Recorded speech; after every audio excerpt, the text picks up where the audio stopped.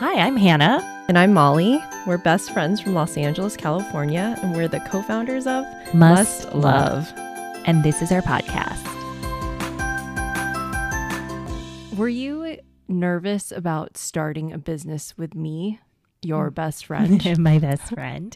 No. I mean, instinctively no, because there are very few people in the world that I trust just implicitly, no matter what, and you are one of them. So I knew that it would be okay. But of course, you know, both of us have family members and friends who have started businesses with family members or friends, and it doesn't always go great. It usually doesn't. I think It ends terribly usually. Yeah, usually. In lawsuits. Oh. From personal experience. So and deep family trauma. Yeah. So I would say I was cautiously optimistic. But given that, I think both of us have seen friends who have had to dissolve business partnerships and friendships. Yes, more recently. And so I think we took a lot of those experiences as part of the prep of how we wanted to go into this business together. Yeah. And I mean, of course, I'm not naive. I knew that could be a risk, and that there are people that we think are great and are super smart and have made. But you would never go into business with them. Yes. Like I would never start a business with my husband. Love them. But that is a recipe for fighting. Yeah. So exactly. And so how did we prep for that? I think that, you know, one was being able to take the leap, but then the second thing was, you know, leaping with your eyes open, I guess. And what we did was a friendship business version of premarital counseling. I think that's the best analogy, is really it was like premarital counseling, but it was self-guided. Did you do premarital counseling before you got married? No. Oh, I did. So I had already, and was that around the same time that we started the business when you got married? I had, it was right after I'd gotten married. So maybe I was already in the mindset and I had gone through premarital counseling just before. So we did our pre-business counseling, but self-guided, I would say. But this was actually advice I got from a friend who started a business with someone and it actually dissolved. And so when he was choosing a different partner, I had been talking not about our business, but I had just been asking him about his experience, and he gave the advice of like really spending the time of like a retreat or something to ask all these different questions about like from A to Z. So I'll pull up a list, but I actually have a list, but what do you remember from that weekend? Well, the one thing that I knew that I wanted to talk about was something that my cousin had warned me about.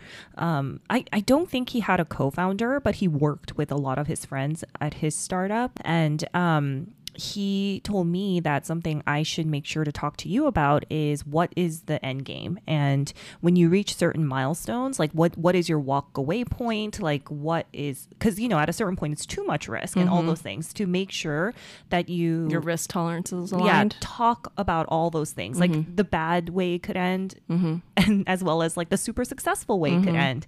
And because when you go into it, it's human nature. Well, and also it's like the same way as a marriage. You don't want to go into a marriage or a business relationship thinking that it would fail, but you want to think about all different scenarios and how you would problem solve out of them. Yeah. And like actually think about conflict before they come up. Yes. And so I actually have a list. What's the list? So these are the main topics that I recall. One is, how do you problem solve, approach conflict resolution? And so I think it's more not specifically how functionally we would come to a decision, but like philosophically, how do we work through problems and just explaining it so I'm aware of how you kind of work through an issue and vice versa. I think a lot of these also, it's like, we've known each other for a really long time. So you just know, I know how your mind works, but it's good to get it out there anyway. And like just to make a point to talk about it, even if, just now before we started recording, we were talking about this warehousing issue, and I explained what the situation was, and your response back to me was exactly the same decision I had come up with. Right. So it's just, for most things we're pretty much aligned, but it's good to know like the way that you problem solve through things. But yes, a lot of it was just reiterating what we knew about each other. Saying, you're great. Yeah. I'm great. We're so great. Another one was, to your point, short, medium, long-term goals of the business. And I think specifically for this point, it's like, obviously you plan for one scenario, but it's not going to come out that way. But ideally, what does your next 5 years look like? What does short term look like? What does what would success look like for you? And because if we weren't aligned on that, I think that would be something we would have to talk about right off the bat of how we wanted to grow the business and what we wanted our dream and vision for it would be. Yeah, because there are many ways to run a food business, right? Like it could be a completely side hobby lifestyle business. It can be completely bootstrapped and sweating it out in the kitchen, or you could go out and raise lots of money right from the beginning, but dilute yourself a lot, but have a lot of capital to deploy. So there's just lots of ways you could run a business, and making sure you're aligned strategically is, I think, super important when you have a co-founder. Another one was just generally our split of functions, and that's more of a tactical point. And I think just given our backgrounds, we kind of knew where things would settle, but I think we just wanted to talk it out, especially because at the beginning it was just us two. And there was really no split in the very beginning, because literally it's just all hands on deck. Yeah, like from being the janitor to delivering the cases, it was just the two of us. And honestly, like 90% of our job was making ice cream makers. So we have to find some pictures. Yeah. But we were like really struggling, like physically, like it was just so physically tiring. I don't think we took that many. In retrospect, I regret that. We should have taken more photos. Yeah, we did not.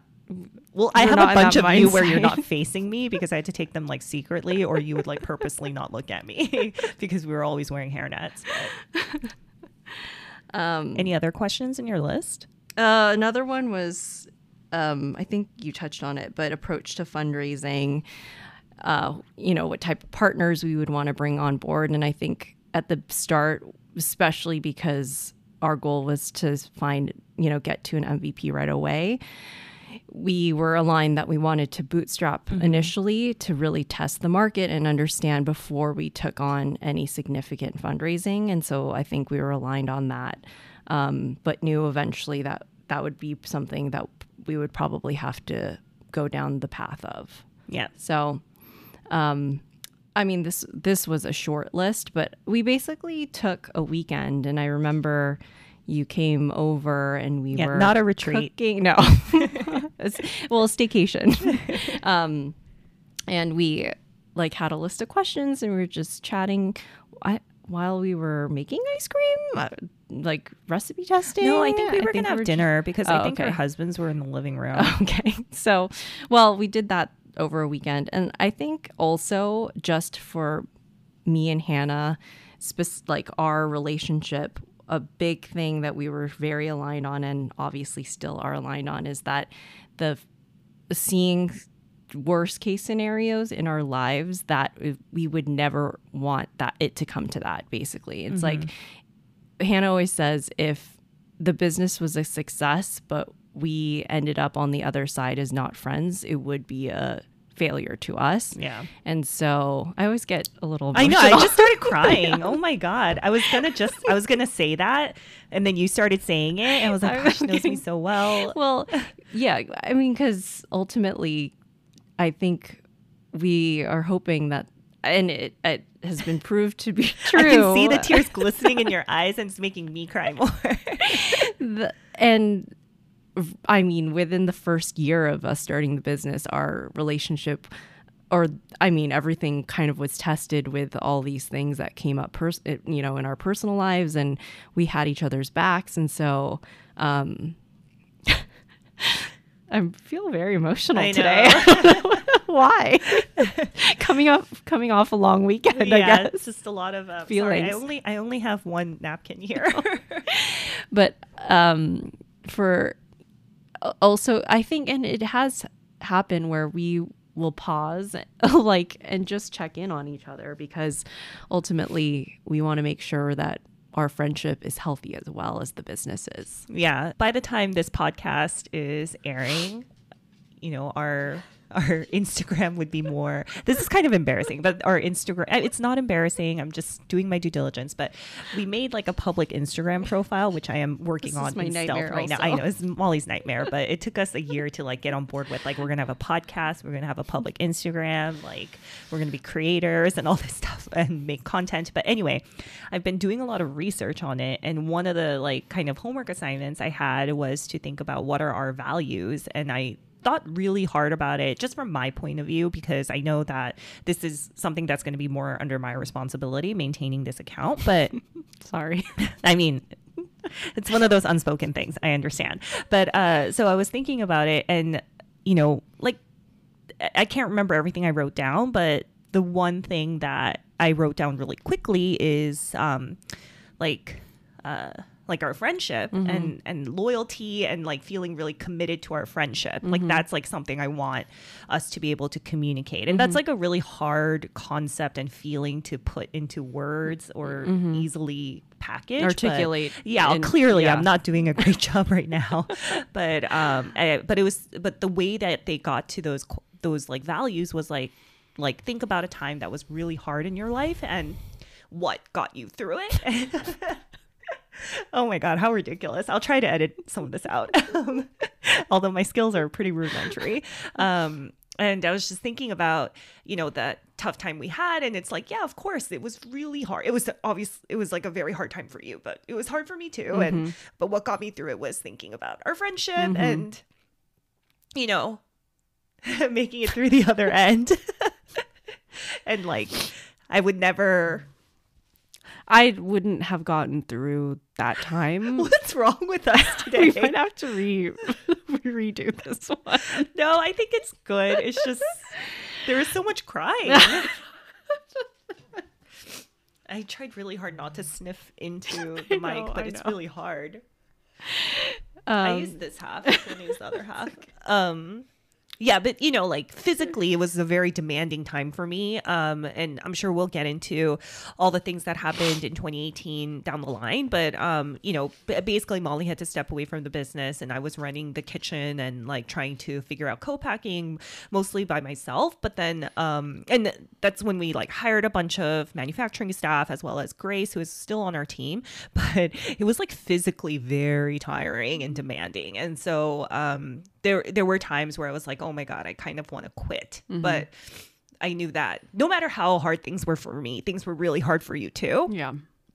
And so that helped me get through it. Is like, I need to be there for our friendship. Like we need to make it through the end. Like both of us are having a hard time and we need to get through it. But we did. We did. We came out the other end. Yeah. Crying, but we did it. It's tears of joy, honestly. But that was how we decided to start the business together. And it is something that I feel like can be the greatest asset if you have the right partner, but it also can be very challenging if you don't have the right co-founder. So I mean, I've met solo founders that ask me, would you recommend having a co-founder? I said, it's hands down the key of why we've, I think, been successful thus far, but choose very carefully. It's probably the biggest decision you'll make in starting your business. Yeah. Which also lends into a topic that I did want to talk about. I don't know if we can talk about it today, but about hiring, because, when you choose a co-founder and if you're really bootstrapped, you're a team of two, and then every incremental person you add, like your third person, your fourth person, it makes a huge impact on your team. Yeah. So we should definitely talk about that too one day. Yeah. We're in the midst of it right now, so it's a good that's why I was thinking about it. Yeah. Adding team member number 5.5, I think. Anything else on this topic? Through my snot and tears. You cry a lot more elegantly than I do. No. I'm like to wipe my nose. Well, I felt them falling down, and then you started, and then they came with more urgency. That's the thing too. If one of us starts crying, the other person just immediately starts crying. Yeah. It's with very little context. Yeah. Well, I mean, this had lots of context, but even with very little context. The tiniest of cues. Like, I think, I mean, you just saw my eye get shiny and you're like, oh no, it's happening. Like, side story, when Molly and I both worked for a larger CPG company, we had like an annual training, and I don't know why it was also my birthday that day, but I got really emotional and I started getting weepy, and then Molly, who had been working there for all of less than a week at that point, just started brand new. Just started crying because I was crying. She had no idea why I was crying. And I don't think anyone knew why you were crying. Yeah, it was just emotional. It was just like a crazy time. It was like a lot of heightened emotions, and then they brought out a birthday cake for me, and everyone saying happy birthday to me, and I just started crying. It was super embarrassing. But I remember as soon as I started crying, you started crying. Yeah. So while filming Shark Tank, we thought we'd have the opportunity to tell all these stories about, our early days and how we started our business, but we actually didn't get to tell everything that we thought we would be able to. So we wanted to save some of those stories for the podcast. I think we should talk about the ice cream party we had. Mm-hmm. Oh, yeah. So once we had kind of a lineup of all the different flavors that we were exploring, which was like 15 different flavors. I'm laughing when you say all the different flavors because we'll get to it, but dad's feedback. We invited close family and friends for an ice cream party for them to taste it, give us feedback.